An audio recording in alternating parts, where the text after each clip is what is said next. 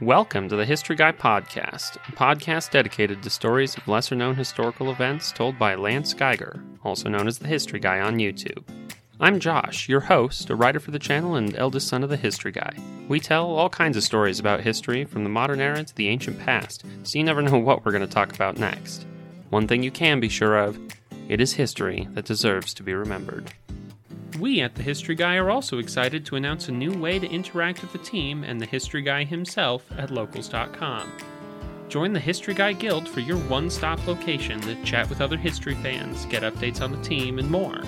You can join for free or pay as little as $5 a month to get access to live chats with the History Guy, looks behind the scenes, early access to ad-free videos, and more. Find us at historyguyguild.locals.com. We look forward to seeing you there. On today's episode, the History Guy tells the stories of two of America's most famous foods, hot dogs and ketchup. First, he talks about how a method of food preservation has become a staple at American barbecues, and then he tells the long and winding tale of how ketchup went from being made of fish guts to Heinz 57. Without further ado, let me introduce the History Guy.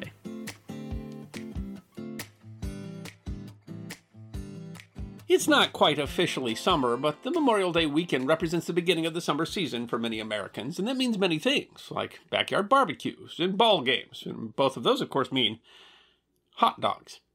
According to the National Hot Dog and Sausage Council, and yes, there's a National Hot Dog and Sausage Council, Americans will consume some 20 billion hot dogs this year, roughly 70 each. The history of the hot dog goes back a lot farther than you might think, and how it becomes such an American icon with an almost disturbing number of regional varieties is intimately linked to American culture and history. Whether you like them boiled or grilled, with chili or sauerkraut or mustard or, blasphemy to some, ketchup, the history of the hot dog is a history of modern America. Sausage making, the process where ground meat, usually along with salt and spices, is pressed into a casing, traditionally animal intestine, is an efficient means of preserving food, especially scraps that otherwise might be hard to cook or serve. Sausages were preserved by various means, cured, dried, or smoked, although some are made without any method of preservation and would have been cooked or consumed immediately. It's unclear when sausage was invented. In his 2009 book, Hot Dog, A Global History, food historian Dr. Bruce Craig notes that the first chopped or processed meat encased in gut was the ancestral sausage. He argues that archaeological evidence suggests this kind of food dates as far back as the Upper Paleolithic era, some 20,000 years ago. Sausages were certainly a part of culture in antiquity. A 1999 article in the journal Greek, Roman, and Byzantine Studies called Sausage and Meat Preservation in Antiquity remarks to salt mince meat and fat and stuff it into casings was a convenient way to give leftovers some shelf life. It also had the advantage of concealing from the squeamish exactly what the contents were.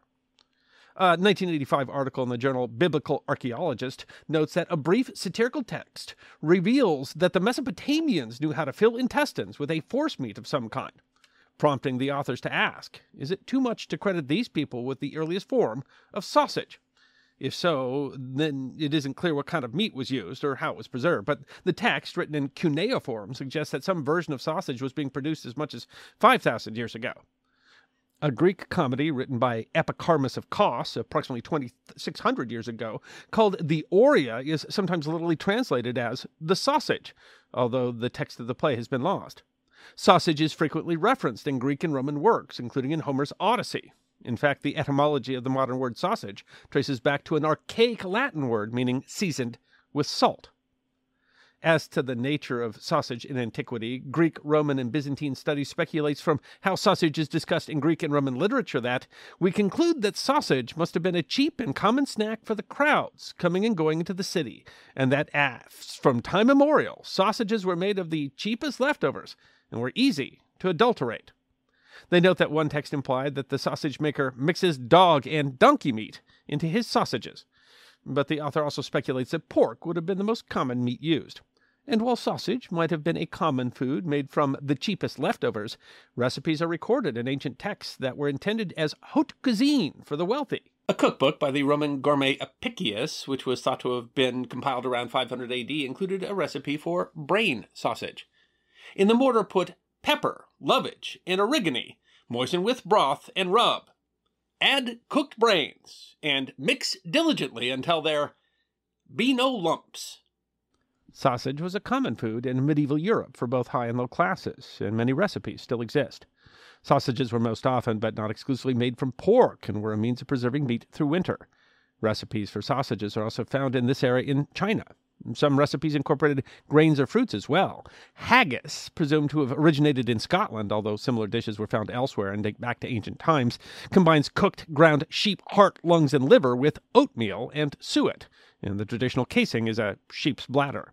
In the Americas, pemmican is made of dried meat combined with fat and sometimes dried fruit. In Europe, German culture especially developed sausage. A blog post on the website of Fresh Meals explains that sausage was a means of survival for Germans during the winter months. Germany was particularly suited to sausage making because it has mountainous regions where the drier northern winds helped in the curing process. Moreover, in warmer European countries, food was more available, so sausage making never became as popular. By the 14th century, recipes for bratwurst started to appear in Germany, although there is a disagreement whether the food originated in Franconia or Thuringia. And some even argued originated earlier with the Celts. There are many regional styles of bratwurst, which might be made with beef, pork, veal, or a mix of any of the three. Bratwurst tends to use coarsely ground meat, and typically the links of sausage are relatively thick and long. Thus, bratwurst adds texture to meals, and its size means that it is a significant part of a meal. This contrasts with the Frankfurter. As the name implies, the city of Frankfurt claims to have invented this type of sausage. They date the invention to the year 1487, and in 1987 celebrated the 500th birthday of its introduction. Thus, this traditional American dish was invented 5 years ahead of Columbus's discovery of the Americas. However, CNN noted in a July 2020 story that hot dog historians argued that sausage culture, native to Eastern Europe and particularly Germany, has no specific town of origin. Frankfurters or wieners differ from bratwurst. They are smaller, thinner, and have a smoother skin than bratwurst. Originally made from pork or pork and beef mixtures, they are slow cooked or smoked and flavored, usually with coriander. Whereas bratwurst is coarse and adds texture, the meat of a Frankfurter is more finely ground and the texture smooth. Craig explains that these types of sausages came to the United States from immigrants in the mid and late 19th century. He rejects the idea that the U.S. hot dog life was tied, however, to a specific inventor or region. Rather, he notes that several sausage traditions have influenced the modern American hot dog. Sausage vendors could be found in places like markets and fairs throughout Europe from the Middle Ages to the present. Naturally, immigrants took their food traditions with them, and it is these sausages, particularly the German ones, that became the American hot dog. But notably, Craig points out that the hot dog, as it is known today, is the result of processing technology that was developed during the 19th century, becoming, he says, an emulsified food. And thus, he says, the hot dog has a cultural and social history all its own. The German tradition of selling sausages at public events like fairs and markets fit with the American culture in the city, and vendors began selling sausages from push carts wherever Germans immigrated. Such carts might have been around as early as the 1840s, but Craig observes certainly by the 1860s. Such carts became particularly popular in the bustling streets of New York City. CNN Travel quotes Coney Island historian Michael Quinn. The advantage of having a hot sausage on an elongated bun is a very New York thing. New Yorkers like to walk and eat. It was there that an entrepreneur named Charles Feltman would help to popularize the Frankfurter sausage. Born in 1851, Feltman had immigrated to the United States in 1856. In 1867, he began operating a pushcart wagon selling food to beachgoers at New York City's Coney Island. According to a pamphlet on Coney Island food published in 1997, in 1867, Charles Feltman owned a pie wagon that delivered his freshly baked pies to the inns and lager beer saloons that lined Coney Island's beaches. His clients also wanted hot sandwiches to serve to their customers, but his wagon was small, and he knew it would be hard to manage making a variety of sandwiches in a confined space. He thought that perhaps something simple, like a hot sausage served on a roll, might be the solution. He presented his problem to Donovan, the wheelwright at East New York and Howard Street in Brooklyn, who had built his pie wagon. The man saw no problem in building a tin-lined chest to keep the rolls fresh and rigging a small charcoal stove inside to boil sausages. Their sausages and easily held buns became very popular, as New York historian Henry Collins Brown wrote in his 1928 book In the Golden 90s. It could be carried on the barge, eaten on the sands between baths, consumed on a carousel, used as a baby's nipple to quiet an obstreperous infant, and had other economic appeals to the summer pleasure seeker. Eventually, Feltman built a restaurant complex that helped to popularize both the food and Coney Island as an entertainment area. CNN Travel wrote in 2020, in 1875, Feltman convinced president of the Prospect Park Railroad, Andrew Culver, to run the subway line down to Coney Island, offering public transportation to thousands of New Yorkers who had never before had access to the far reaches of Brooklyn. But it was actually a former employee turned competitor who would have the biggest influence on the connection between hot dogs and Coney Island. Nathan Handwerker was a Polish immigrant who worked for Feltman as a bun slicer. When he left to start his own business in 1916, he undersold Feltman, selling his sausages for 5 cents when Feltman charged 10. Handwerker's sausages became the more popular of the two, and his restaurant, Nathan's Famous, became a Coney Island landmark. Another important point in the history of the hot dog, according to the National Hot Dog and Sausage Council, was during the year 1893, as the convenient and inexpensive food was sold at the World Columbian Exposition in Chicago, where its popularity helped to establish it as a staple American food. Also in 1893, Christopher Vanderai, owner of the St. Louis professional baseball team the Brown Stockings, started selling hot dogs at games. In 1882, Vanderai purchased the bankrupt team, which had been rocked by a game-fixing scandal, for just $1,800. A saloon owner, he expected to earn his money back not just through ticket sales, but from the sales of beer. Eventually, he surrounded his ballpark with an amusement park, racetrack, and beer garden. While it's difficult to document, he is generally credited with being the first to sell Frankfurter sausages at baseball games, founding the connection between America's iconic food and its iconic sport. 1893 also represented another watershed for the convenient food, as that is, according to Craig, the first time the name hot dog was known to have been used in print to refer to the sausage. The Knoxville Journal wrote, even the Wienerwurst men were preparing the hot dogs for sale Saturday night. Previously, the food had gone by several names: Frankfurters, Wieners, Red Hots, Vienna sausages. The connection to dogs had actually already been made, as the long, thin sausage bore a passing resemblance to the small German dog breed, the Dachshund, which had been imported to America at nearly the same time and by the same immigrants as the sausages. Thus, early on, they were often called a Dachshund sausage.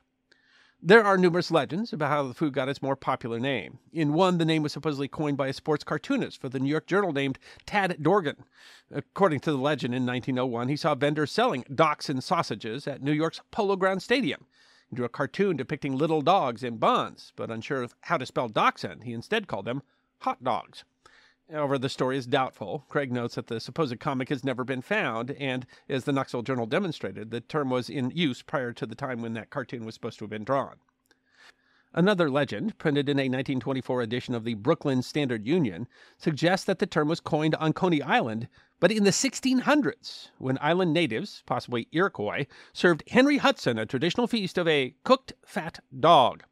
It's a pretty safe bet, the paper writes, that at this feast the phrase hot dog was coined. The story appears to be tongue-in-cheek, but the paper did note that the hot dog of today is wildly different than that of several hundred years ago.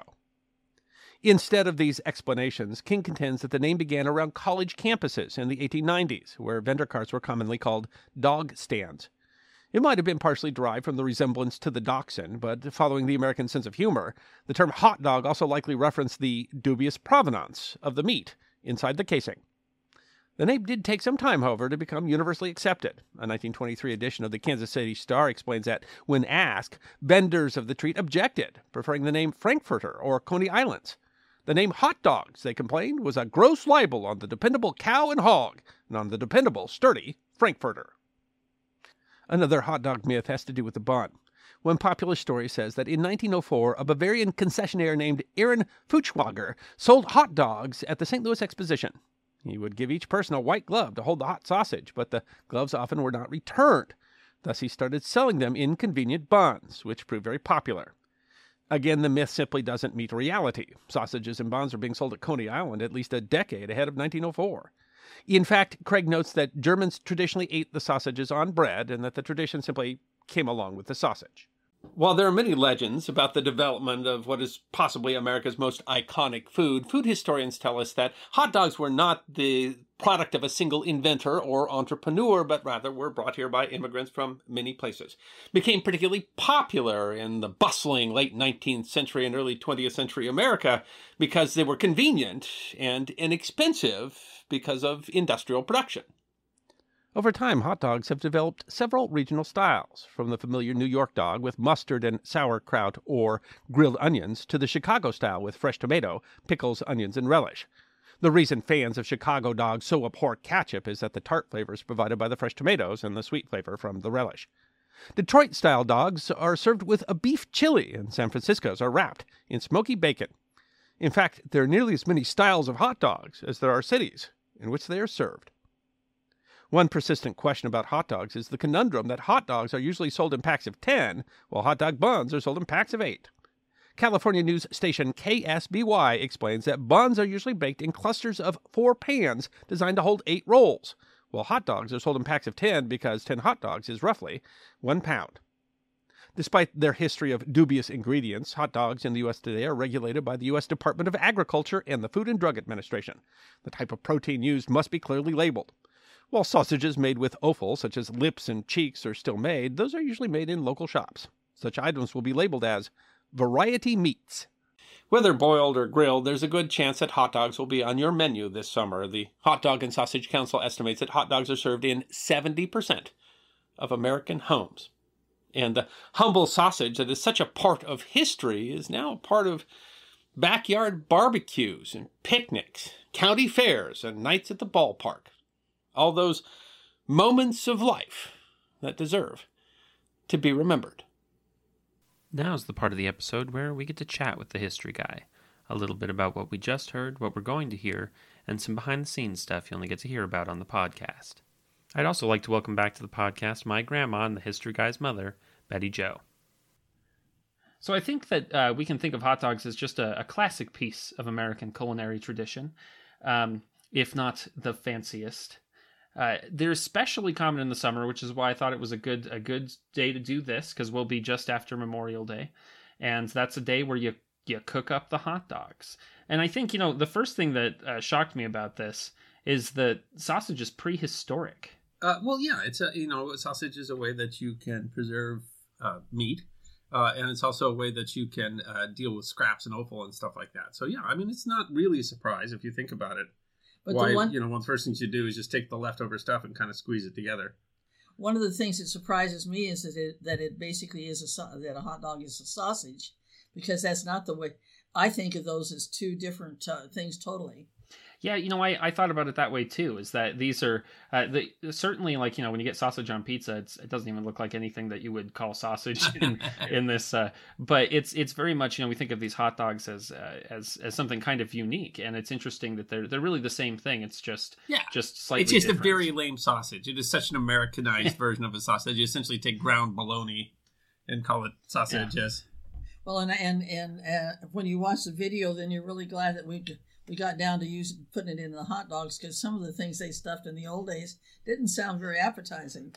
It's really remarkable how those traditions kind of begin, and that's what we see here. Is we see that they were doing it all over the place, but there's a shift from, I think, when it's just a way to preserve food, which of course it remains no matter what. Mm-hmm. But then when it turns into like a piece of culture, and it's not just and so many styles and cuisines and so many different ways. Some of it's dried, some of it's smoked, some of it you cook it from, and so really what sets apart it is a sausage. What sets it apart though is that it is ground so smooth that it's all this smooth consistency inside, and we're used to sausage having texture in it. So, but it is just another form of sausage that developed over time, and it turned out that a number of immigrant cultures carried it to the U.S. because it was ubiquitous enough that people coming from all over Europe had the tradition, and so it's interesting because we don't really know how it exactly came to the U.S. because so many people brought it here. So if we want to think of, like you said from the start, if we want to think of hot dogs as being like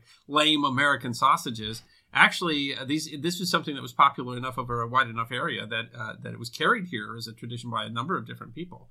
So there's something about homogenizing the meat. There's something about making it all smooth so that there's something that many people share. But the neat thing is too, then, how it became such a tradition for at the baseball game or so forth. Yeah. And of course, hot dogs made the news this week because they changed the name of the Wienermobile. Oh, that's right. And so they showed that on TV all week, talking that they had changed it into the Frank something or other. So like everything else, we're going to change the name just a little bit. But I thought that was interesting when I found out we were doing hot dogs, because all of a sudden, then, if you see one of the mobiles going down the street, it has a different name now. Even though it's what are they just trying to not be made fun of because it's the Wiener Mobile? I don't know. I think it's just a marketing thing. And the only change to it is changing the name on the side. The vehicle is the same vehicle. But no, basically, no. You and I both know they did it for publicity. They were on the news this week because I did a survey, and they were asking if you've seen anything advertised and so forth, and I could say yes. I saw the Wienermobile. That's their whole goal, is to get it talked about. Well, that makes sense, and they here we are talking about it here, so they win. I suppose. I thought it was talking about it at the baseball games. Mm-hmm. I thought it was interesting that it was probably a kind of cheap street food, sausage. Yeah. Even back in Greek and Roman times. Yeah, always was. It's simple. You're using the lowest quality meat because you're not even using it as a cut. It's convenient as street food. That's the whole idea. Is it's good. In America it came because as a sandwich you only had to have you didn't have to have a grill or anything. You just had to boil water. Yeah. So you could whatever the guy would add a pie wagon, and so this was something could fit on the cart and cook these hot sandwiches without having to try to have some sort of big display for all what you're going to do with the sandwich. And then that leads to all the hot dog traditions in America, which is fascinating. Everybody then puts different stuff on the hot dogs. But yeah, the same reason it was popular in Rome is the same reason it was popular in the United States, because it was an inexpensive meat, and it was easy to keep and to serve and to eat. And then you start a whole new industry. You have to make buns to fit it. Yeah. And so, but apparently there's very definitely rules about what you can and can't put on. Oh my gosh, yes. As far as condiments, in different places, and I hadn't realized until watching the video again that they say that ketchup is forbidden in some my places. Goodness, yes. In Illinois, in Chicago, the Chicago style dog, that is sacrilege to put ketchup on a hot dog. That is anything else they don't care, but you cannot put ketchup on a hot dog, and it's a big deal. If you talk to people from Illinois. That is well, not everybody from Illinois I think cares, but that's like a big deal. That's like the difference. That's like the Cubs and the Sox. That is ketchup on a hot dog. You can't do. It's and I've known that rule, but I also think that there's got to be a lot of people who are eating ketchup on hot dogs. Well, honestly though too is that the ketchup adds the sweet is done with relish instead of ketchup. But so I don't know why that's such a big deal. And honestly, I think if you went to a vendor in Chicago and asked for ketchup, they're probably not going to not sell you a hot dog, right? But also I mentioned because if you look by city, like there's Detroit style hot dogs. I had some people comment on the video saying I've lived in Detroit my whole life, never heard of a Detroit style hot dog. But if you look up like Detroit style hot dog, they're like, so that's it's a sales technique too. Yeah, you're trying to make Detroit style hot dog is a Cody dog, but the chili has no beans. That's the key to it. Interesting. That's their big thing. All meat chili is on your hot dog. That's the. Everyone's got to have one, and I think that speaks to the versatility of the hot dog as a. It is, yeah. But it succeeded. It grew because you went to the World Fair and you found out this is a really easy way to serve a hot sandwich, and it's very convenient and very easy. Yep. Yeah, it's not especially messy. You can eat it with one hand, and you can cook it so easy. Yeah, it's almost anybody will like it because it's homogenized. That's why kids like it, etc. Because kids are not used to textures and strong flavors. Yeah, they'll eat the hot dogs. But I thought it was funny too that even back in Greek and Roman times, it had a reputation for who knows what's inside of this. Yeah. And we still, it's regulated today. I don't think you can get a mouse inside your hot dog. But that's all. Upton Sinclair, the Jungle, was originally talking about sausage making. We still say, if you want to say something's difficult or you don't want to see it, you say it's like sausage making. It is. You are taking the leftover meat. If you could cut that into a piece of meat that you would grill, then you would. Once you cut the other stuff off and grind it up, that's what sausage has always been, and hot dogs particularly because it's ground so fine. So you don't always want to know what's inside a hot dog, I guess, is what they'll say. You certainly can't tell looking at it what's inside of that. Yes. Which I think is a part of it's really easy for your imagination to be like, man, you really could have ground anything into this. Yeah, you have to trust in the regulation that it is what they say it is. Yeah. But the one thing about it, I don't think do you ever eat a hot dog that tasted different than another hot dog, other than the fact that some of them are beef, and they advertise it as beef. The rest of the hot dogs are always the same. Yeah, there's a pretty homogenized The hot dog flavor. the recipe works. It does just fine. I think that it's interesting too is that there were very specific words for what kinds of. So I mean, I always knew, and I like bratwurst a lot, but it's not a hot dog or a frankfurter because they're there were specific ways in how you would prepare it, and I think that's kind of interesting that it's a specialized kind of activity about what kinds of sausage we're going to have when it's really just the one food. But I mean, they all have, but I mean, there are lots of different sausages made from different meats and different spices and etc. And in theory, people will tell you that there's a difference between a hot dog and a wiener and a frank. But I think that actually the same product is probably sold under all three names. I wonder there might not be any rules on what you call it. Yeah, I'm not sure if that's. I mean, I think a frankfurter is supposed to be pork. Is that right? I'm not too sure. But I don't usually look because they talk about a hot dog being American food, which of course, like all those American foods, it came from Europe. It wasn't an American food, but as it became a tradition, it really was an American tradition. And so the cool part about it is not just that we eat this sort of bland sausage.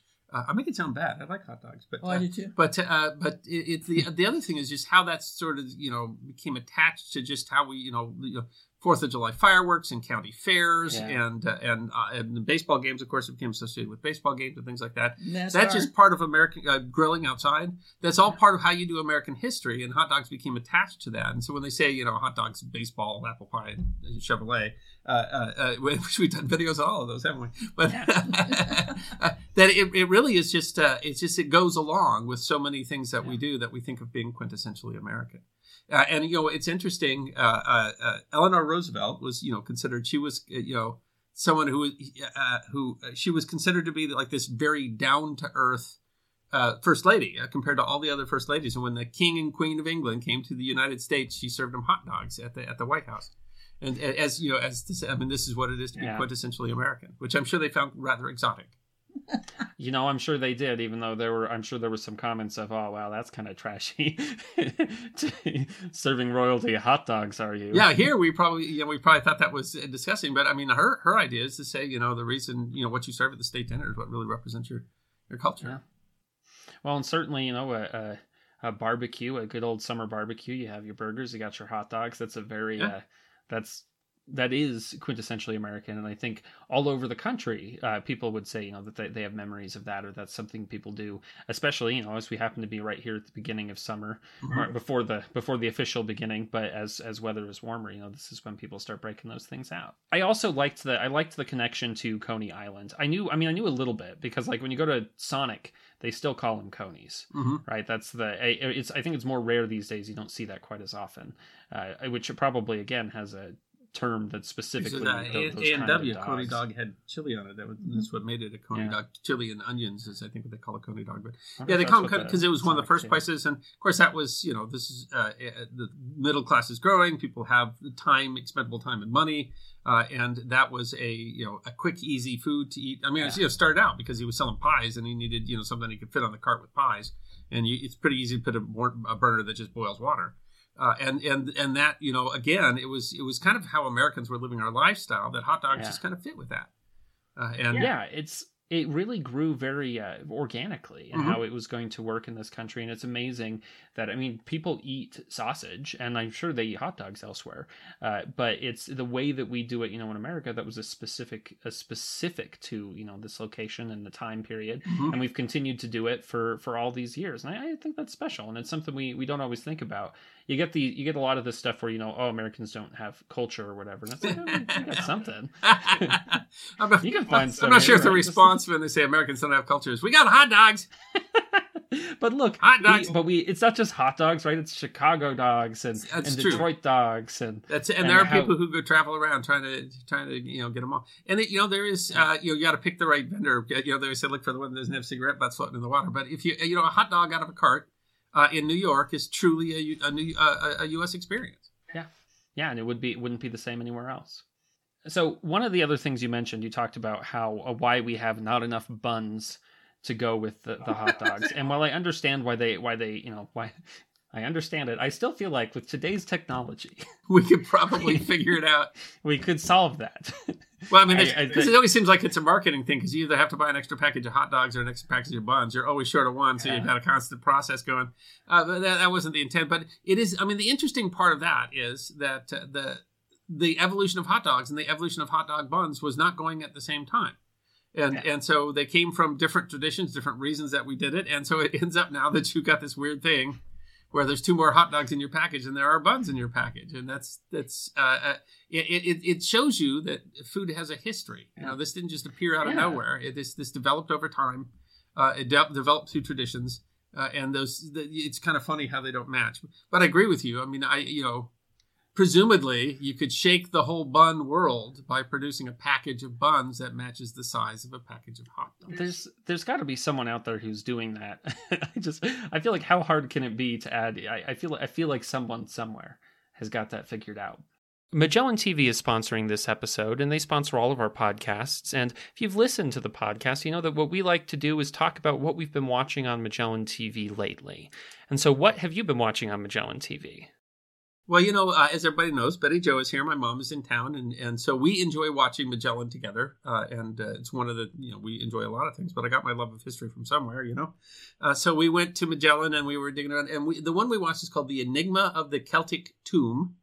And it's talking about archaeology, which I think is interesting, and history. We've done a lot of videos talking about the Celts because they're, very interesting peoples. This is about some archaeology where they found specifically 3 or 4 tombs that they think belong to Celtic princes. And it's fascinating for a number of reasons, not just what it says about Celtic culture, but also that they're finding stuff in these tombs that comes from all over the Mediterranean world. And we're learning quite a lot about what happened from these. And one of the things that was absolutely fascinating is one of the main mounds that they dug into, but it was a woman, and a very, very nice looking. It shows a sculpture of her, but supposedly, or from everything that they can tell, she was the one that was in charge. She was the queen bee, and that was not something that I was quite expecting. And the other thing is, there's so much more there to learn. It looks like This really is a mystery and a mystery that we don't know, that we're just figuring out. It seems to be spread across multiple museums. I don't think it's probably well known here in the United States that they found these. And they're talking, to multiple people over multiple sites to make conclusions. So it really gets you a vision that you it would be difficult to get. Even if you're wandering across Europe, it'd be difficult to put together that all these different museums are talking about the same thing. One of the things they were really into was liquor. They did a lot of drinking, as it turned out. But some of those jugs are considerably taller than people, and they're huge. And they said, made out of bronze. This is probably full of mead. This is probably full of wine. Wow, that's it. But I don't know. No one told me that, in terms of options for my funeral, I could say I want a mound and 100 gallons of wine. I want a bronze urn with 100 gallons of mead. Mead. It was carry me through the afterlife. Well, they had a different choice of what the Egyptians had something that they thought they were going to give. But the Egyptians I want to be buried with my cat. And the Celts were like 100 gallons of wine. 100 gallons. So, what have you been watching lately on Magellan TV? So one of the ones I watched recently was, it's a series, and it's got a couple of episodes. It's called Ancient Inventions. The one I watched was the first episode, which talks about inventions of war. And the basic concept of it is to look at very modern stuff and then kind of look at the precursors in the ancient world. It's hosted by Terry Jones, who is of Monty Python fame. He was also, a medieval scholar, and he's really interesting to watch, but he's also, he clearly knows what he's talking about. But one of the things they talked about is they found a body in the Alps from 5,000 years ago, and it had a bow and arrows. And what they thought that was interesting about the arrows is that the feathers were actually rifled on the back of it.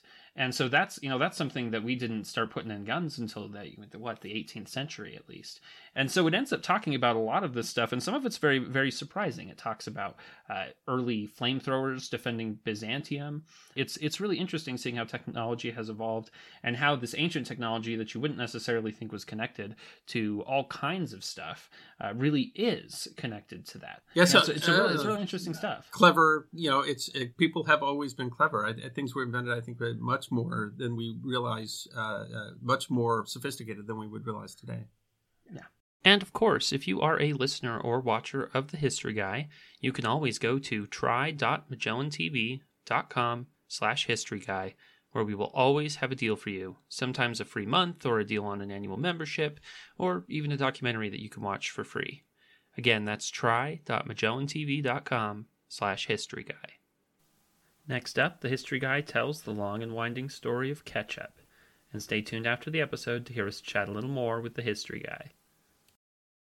There is perhaps no condiment that is more quintessentially American than ketchup. It fills up entire aisles at grocery stores and adorns the tables of countless restaurants. And while a 2019 survey by Weber Grill said that sriracha hot sauce had surpassed ketchup as America's favorite condiment, ketchup would probably still win hands down if you ask the average American 8-year-old. Of course, ketchup does have its detractors, people who think it's bland or too sugary or just plain gross, and it is considered quite a faux pas to put ketchup on a Chicago-style hot dog.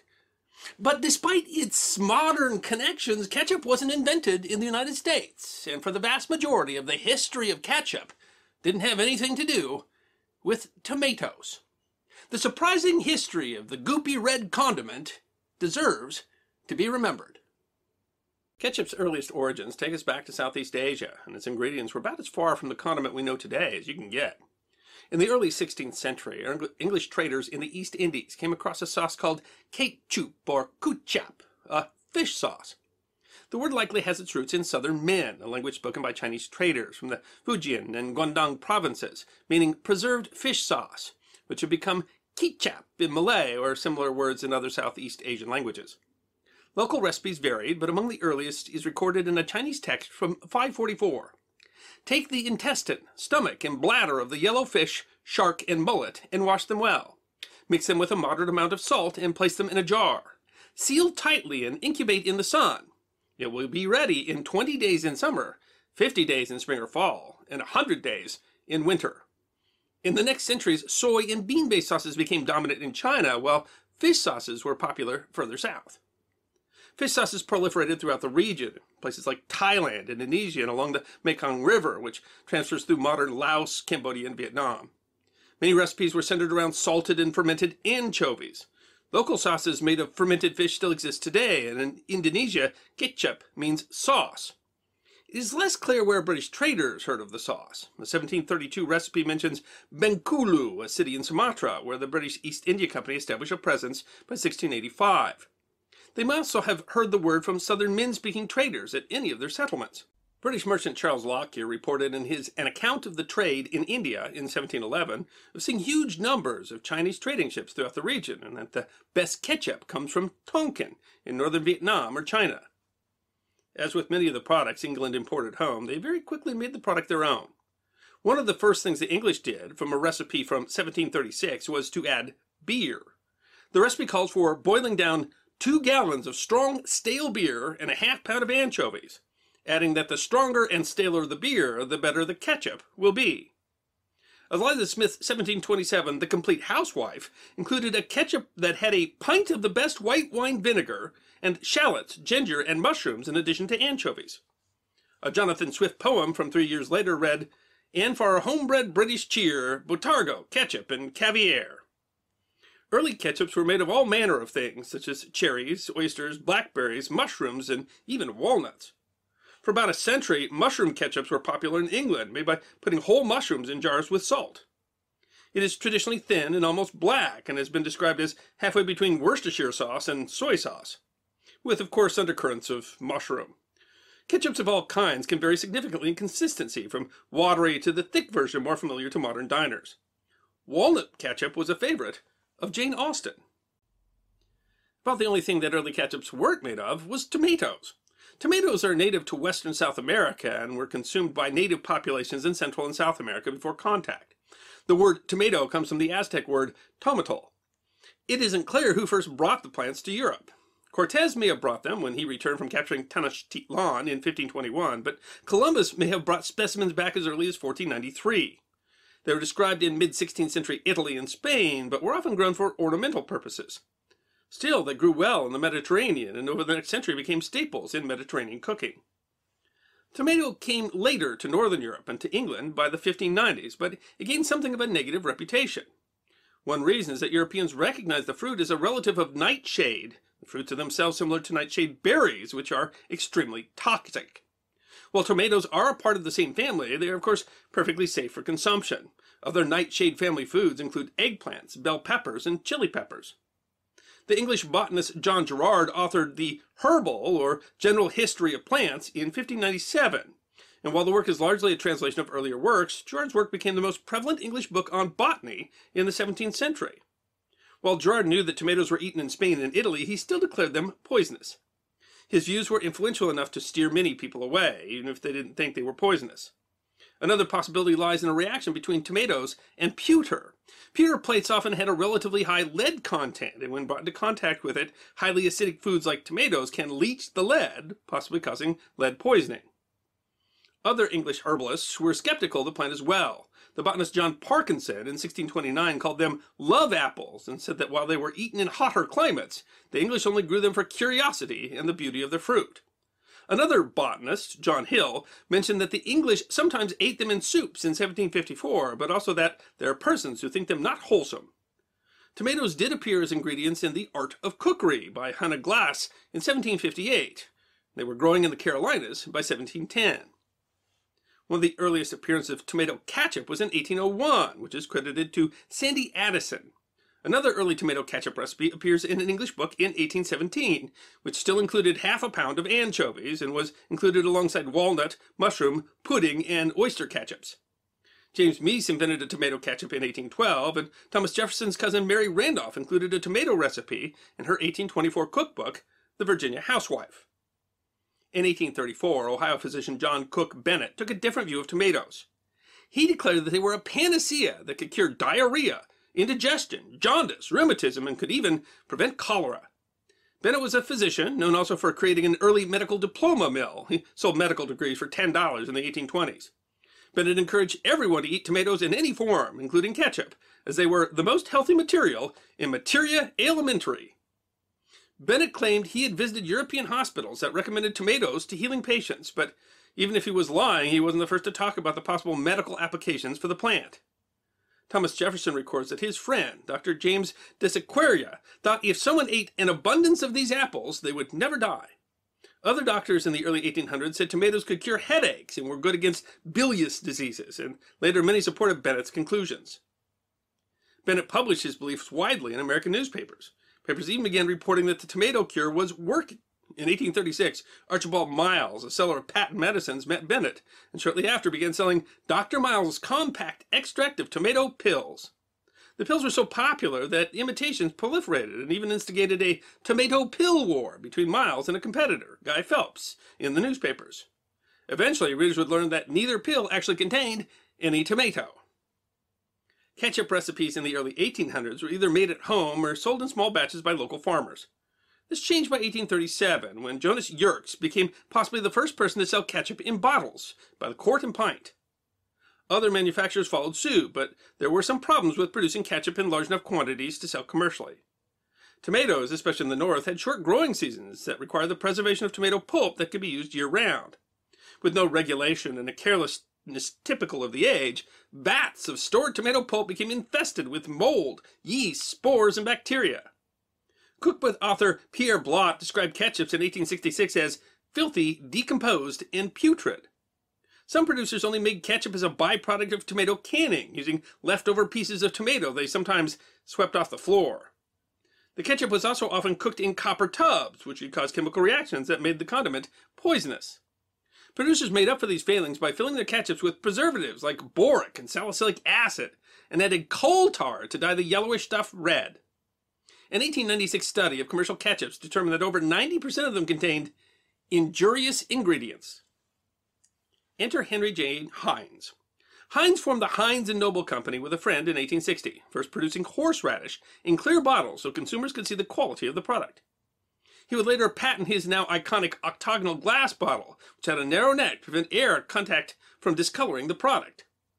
The company grew rapidly, but went bankrupt in the aftermath of the Panic of 1873. In 1876, he formed a new company, the F&J Heinz Company, with his brother and a cousin. And one of their first products was Heinz Ketchup, first introduced with the spelling catsup, C-A-T-S-U-P. At the time, neither spelling was standard, but as a general rule, in the 1800s, British imports used the term ketchup with a K, while domestic American brands preferred ketchup with a C. It is partially thanks to Heinz's decision to favor ketchup, Ketchup, spelling that would help it become the most prevalent spelling today. His ketchup was different from the get-go. While it did include some of the same preservatives and coal tar, Heinz had a goal of creating a consistent and quality product, and his use of elm bark helped to stabilize the product. His was also thicker than most ketchups of the time, and he took some inspiration from German ketchups, which combined sugar and vinegar to emphasize a sweet and sour mix of flavors. Modern ketchup increases its thickness by the addition of products like xanthan gum. Heinz says that ketchup must flow no faster than 0.028 miles per hour. Heinz was also remarkably kind to his workers, offering insurance, dining rooms, gymnasiums, and even an on-site manicurist. He opened his factory to public tours to tout its cleanliness. He felt that these aims would help public trust and ultimately benefit the business. At the turn of the century, Heinz saw opportunity in the numerous poor-quality ketchups on the market if he could create a preservative-free ketchup, a product he gave to his chief food scientist, G.F. Mason. Mason's solution not only revolutionized the safety of ketchup, but the taste as well. His stable combination contained vinegar, sugar, and salt. The increased vinegar helped to protect the tomato from spoilage, and the recipe gave the product a new taste. Heinz's preservative-free ketchup was on the market by 1906, when he produced 5 million bottles of the stuff. The recipe had a downside, though, and made his ketchup 10 or 20 cents more expensive than his competitors. This, coupled with his desire to market Heinz as a leader in safe food manufacturing, led him to be a leader in support of the Food and Drug Act. Heinz's son Howard argued to President Roosevelt that though the regulation might cost companies money, it would inspire confidence in commercially prepared foods. The passage of the act and success of the Heinz Company seems to have vindicated his strategy. Heinz ketchup has a 60% market share in the U.S. and greater in the U.K. For Americans, ketchup is almost an institution, an integral part of 4th of July cookouts, partner to classic American foods, and available freely in little packets at fast food restaurants. The military spent billions on ketchup to keep soldiers in the red stuff, which has come in handy for the sometimes less than appetizing meals that they have had to eat. Ketchup has even been to space. Perhaps no place symbolizes Americans' relationship with ketchup better than the world's largest ketchup bottle, a unique painted water tower built in 1949 next to a now-defunct ketchup bottling plant outside of Collinsville, Illinois. Despite its close relationship with Americans, tomato ketchup is enjoyed throughout the world, and the U.S. doesn't even necessarily eat the most per capita. In 2013, the U.S. was tied for 5th, behind the U.K., Sweden, Norway, Finland, and Canada. In Canada, Heinz bottles even had a recipe for ketchup cake on the back, which can only hope tastes better than it sounds. Of course, modern ketchup has a lot to owe to its history, but also a lot to Heinz, who helped establish the standard both for its flavor and its consistency. Ketchup is actually a non-Newtonian fluid, which means that its viscosity is variable based on applied force, and it has a unique shear thinning property to it. And that means when you hit the ketchup bottle, you actually reduce the viscosity of the ketchup, allowing it to flow more freely from the bottle, although that is, of course, an imperfect art. There is some disagreement over the best way to get ketchup out of the bottle, but Heinz himself suggested that you hit in the middle of the bottle, right as the bottle begins to thin, on the spot that said 57. And as to that 57, well, Heinz just made up that number because he thought it was catchy and lucky. It was inspired by an ad he saw for a shoe company that said they had 21 styles of shoes. But when he came up with the Heinz 57 brand, Heinz was already producing more than 60 products. Despite its pedestrian reputation, ketchup has a long history and still has a worldwide following, and it can be expected to continue to add flavor to the human experience well into the future. Ketchup is another one of those things that, has a really American feeling these days, and that you would say it has. I mean, that's the kind of stuff you'd probably find even in American aisles in other countries. I bet there's ketchup, but it's one that has a history that is distinctly not American. Well, and predates much older than America. You think. Though, I mean, it is, when you think about it. I mean, what we talk about when we talk about ketchup, there, a lot of that stuff is nothing that you would think of as ketchup today. That's where the name came from. I mean, you take a bunch of fish guts, you put salt in there, you seal it, and leave it on your windowsill for 4 months. You can still get that. It's called fish sauce. It's still actually quite popular in big chunks of the world. But it's hard to think that that's where the name ketchup came from, because that's not what you think of when you open up a bottle of Heinz. Well, and what the surprising thing to me is the fact that tomatoes are an afterthought. Now, what you think about ketchup is, it's tomato ketchup and so forth. But then when you watch the video and you realize that it was, like you said, the inside of fish or whatever, the only thing that really was carried forward was the name. Well, I mean, there's a consistency and it's a condiment. But it's funny because I always used to laugh at a ketchup bottle because it would say tomato ketchup. I was like, of course it's tomato. There's other kinds of... Well, there are. What else would it be? Literally, it was walnut ketchup and mushroom ketchup. Still some places where you can buy some of that kind of stuff, or in fairly small batches. I don't know that there's a whole lot of mushroom and walnut ketchup sold commercially these days, but I mean, people do still eat some of those kinds of ketchups, and we have the recipes for them. But it is interesting. It is amazing how a word that had nothing to do with what it means today was able to follow a product around over such a period of time and to become such a different product. Completely different. Something. I mean, hey, as far as I know, mushroom ketchup never made it into outer space. That's true. I don't know. I don't think so. As far as I know, they're not doing that, or walnut ketchup, or any number of other kinds of ketchups that they made. But it is really interesting, and I think that it seems like at the time that they were more willing to let that word apply to lots of things, whereas today ketchup applies to a pretty specific range of things.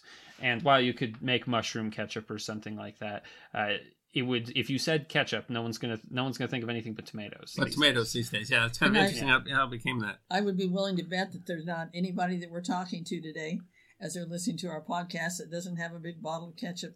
And that's one of the things they talk about often is, should you put it in the refrigerator or should you leave it on the shelf? I didn't. If that's the most serious thing that we have to decide these days, I keep mine in the refrigerator. But it is about as universal as anything. I think ketchup says refrigerator. I think it does, doesn't it? I don't know. They say one way or the other. But I mean, mustard has vinegar in it, so I mean, it might not need to, but ketchup has some vinegar in it too, and they talked about that was part of why. In the video, getting that perfect preservative, to get the preservatives out, if you put enough vinegar in there, that you could balance things out. Yeah, it is interesting to hear about. It was how the tomatoes were rotting and stuff inside of ketchup, and there's a chunk of the history of tomato ketchup that really is pretty distasteful there. They're putting colors in it to hide that it's turning funny colors on its own, and and there's a lot of food history that's like that. Regulation was pretty dicey, and people were getting used to what ketchup was. And so, it is. I mean, it's fascinating that it has such an ancient history, but also the relatively modern history of how that turned into something in the U.S. when people at first weren't even using tomatoes, and how it turned into the product that now almost everybody has. Although there is a statistic in that video saying that, at least by this one survey, that people now prefer sriracha hot sauce to ketchup. I wonder... I feel like there was, and I don't know, I could be totally off on this. I'm not really a fan of sriracha myself. I wonder if it was kind of a fad, and I wonder if that's fallen off some, or if sriracha I don't know. I don't know. And of course, that was just one survey. But I mean, I would think, maybe I'm old, but I would think that many more people have a bottle of ketchup in their house than have a bottle of sriracha. Well, and how could you eat a French fry without it? Yeah, so seriously, the great number of restaurants in America still essentially routinely have ketchup at the tables. Yeah. I do think it's funny on the modern ketchup bottles. If you buy it at the store, it'll probably be clear still, and although made of plastic and not glass. But the whole concept of making it clear was that you could see that it wasn't doesn't come bad, rotting. And now at most restaurants they'll have opaque bottles, and I think it's because honestly, it's kind of gross to see the ketchup is a weird consistency, and so it looks a little gross to have a half thing of ketchup. It is. So well, and I think actually too, if the sun gets to the food, it actually the food degrades more quickly. Yeah, that's see, and that's not a problem in the house because you're going to keep that someplace where it's probably not in direct sunlight. Yeah, that's an interesting one. I hadn't thought of that. I did. I think I forget sometimes all the stuff that came to Europe from the Columbian Exchange. Some of the stuff, tomatoes seem like such a key part of, Mediterranean cuisine that I feel like it's so easy to be like, oh, there were just always tomatoes, instead of, tomatoes are actually like a very modern, a very recent thing that came to Europe, and the Italians took it. Considered dangerous. Basically, the reason that it was, discovered, but then they went on and didn't use them for so many years because they because it was a it's of the nightshade. Nightshade. It's funny to me when that part of the video when I was doing the research for this episode, because we mentioned it some, but there was more where they're like, oh, we know that they eat it in Italy, but like this is probably poisonous. Like maybe those Italians are just. And it took so long, but it's hard to imagine growing tomatoes as like you want a tomato plant because you're like, oh, it's pretty, as opposed because they're to flowers, ornamental. Yes. Yeah, ornamental tomatoes. The blossoms are not little... that pretty. And these days it'd be crazy to have it like tomato plants are not exactly the gorgeous kind of plants. They're the working plant. Yeah, we don't generally grow ornamental tomatoes. Yeah. Somebody probably does, but yeah, that's not the usual. I also thought, we talked about how it intertwines with this history of safe food, but ultimately, we kind of owe a lot to ketchup in terms of our the Heinz supporting the the FDA was or the Food and Drug Act was a big deal, and that's the kind of stuff that you don't necessarily see. And you barely think of ketchup, and instead of thinking that ketchup was changing history and changing culture, it made food safer, and there's a reason that we have it as an almost universal condiment. And again, when we find this food history, at first it sounds kind of trivial. It's just what we eat. But then you think about it, there's not much that is more integral to culture than what you eat. And it's amazing how much a role that so many of these types of foods have played in our whole evolution of culture and evolution of important events in history.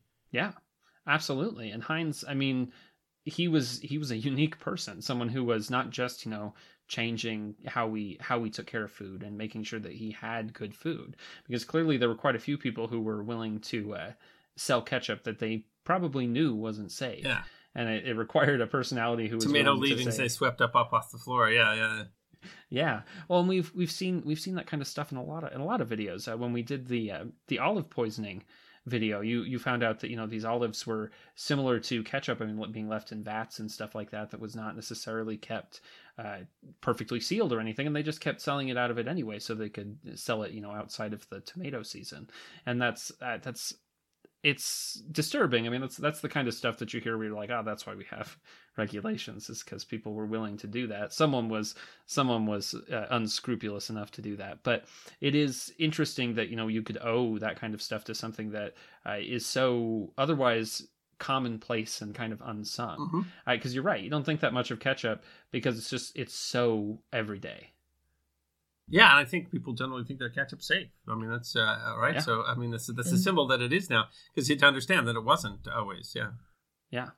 So I did think I wanted to ask whether if you guys like ketchup or not, which sometimes there's some strong opinions on ketchup being a trashy condiment or not. It depends. Well, first of all, this is very strange, but this is something that we ate when I was a kid. Is that we would eat ketchup with ham, and still sometimes when I have cold ham, I slice it and eat it with ketchup. And sometimes, I know this will make people upset, but sometimes when I have a hot dog, I will put ketchup on it. Ketchup and mustard, we'll mix. I guess I pretty much never eat a hamburger that I don't put ketchup on.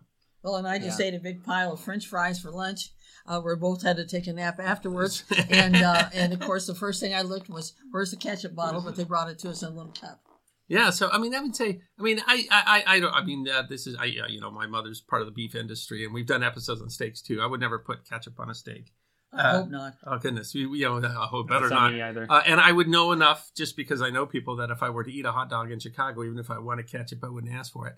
But I think there's definitely always a bottle of ketchup in my refrigerator, and I guess I do refrigerate it, and this is what I would do. And there are certainly things that I would always routinely eat with ketchup. It's a little funny, me and my brother were always, we ate lots of ketchup. Jacob, my brother, was famous for eating stuff with ketchup. I think he probably has eaten steak with ketchup, and I don't remember doing that, but maybe I did too as a kid. As a kid, you'd eat ketchup with anything, I swear. But my wife, Cassidy, hates ketchup. Oh, she hates it. She can't stand the smell. It honestly is a sacrifice for her to let me eat ketchup. she's much more of a mustard person, but it's a little funny to me that she's not really big on tomatoes in general. But yeah, she's just, ketchup is one of those things that it bothers her. That's disgusting. Well, we've done an episode on mustard as well, so we'll have to put that into another podcast. something that Cassidy will eat. Yeah, she is not I've never met well, that's not true. I had one friend that was that bad on ketchup. He was like, if there is ketchup on, he would always ask for no ketchup, and if they put any kind of ketchup on the burger, there was no way for him to eat it then, because you can't clean off the apparently the stank of ketchup. Well, when I fix a hamburger at my house, I put mustard on one side of the bun and ketchup on the other. Ketchup on the other, yeah. I think if you did a poll, many more Americans like ketchup than don't like ketchup. But you're right, especially when you're a kid. I mean, you might put ketchup in anything. I mean, I've heard of where people put ketchup in macaroni and cheese, that's not what I've done with it. But I certainly have foods that I eat. There's always a ketchup bottle involved.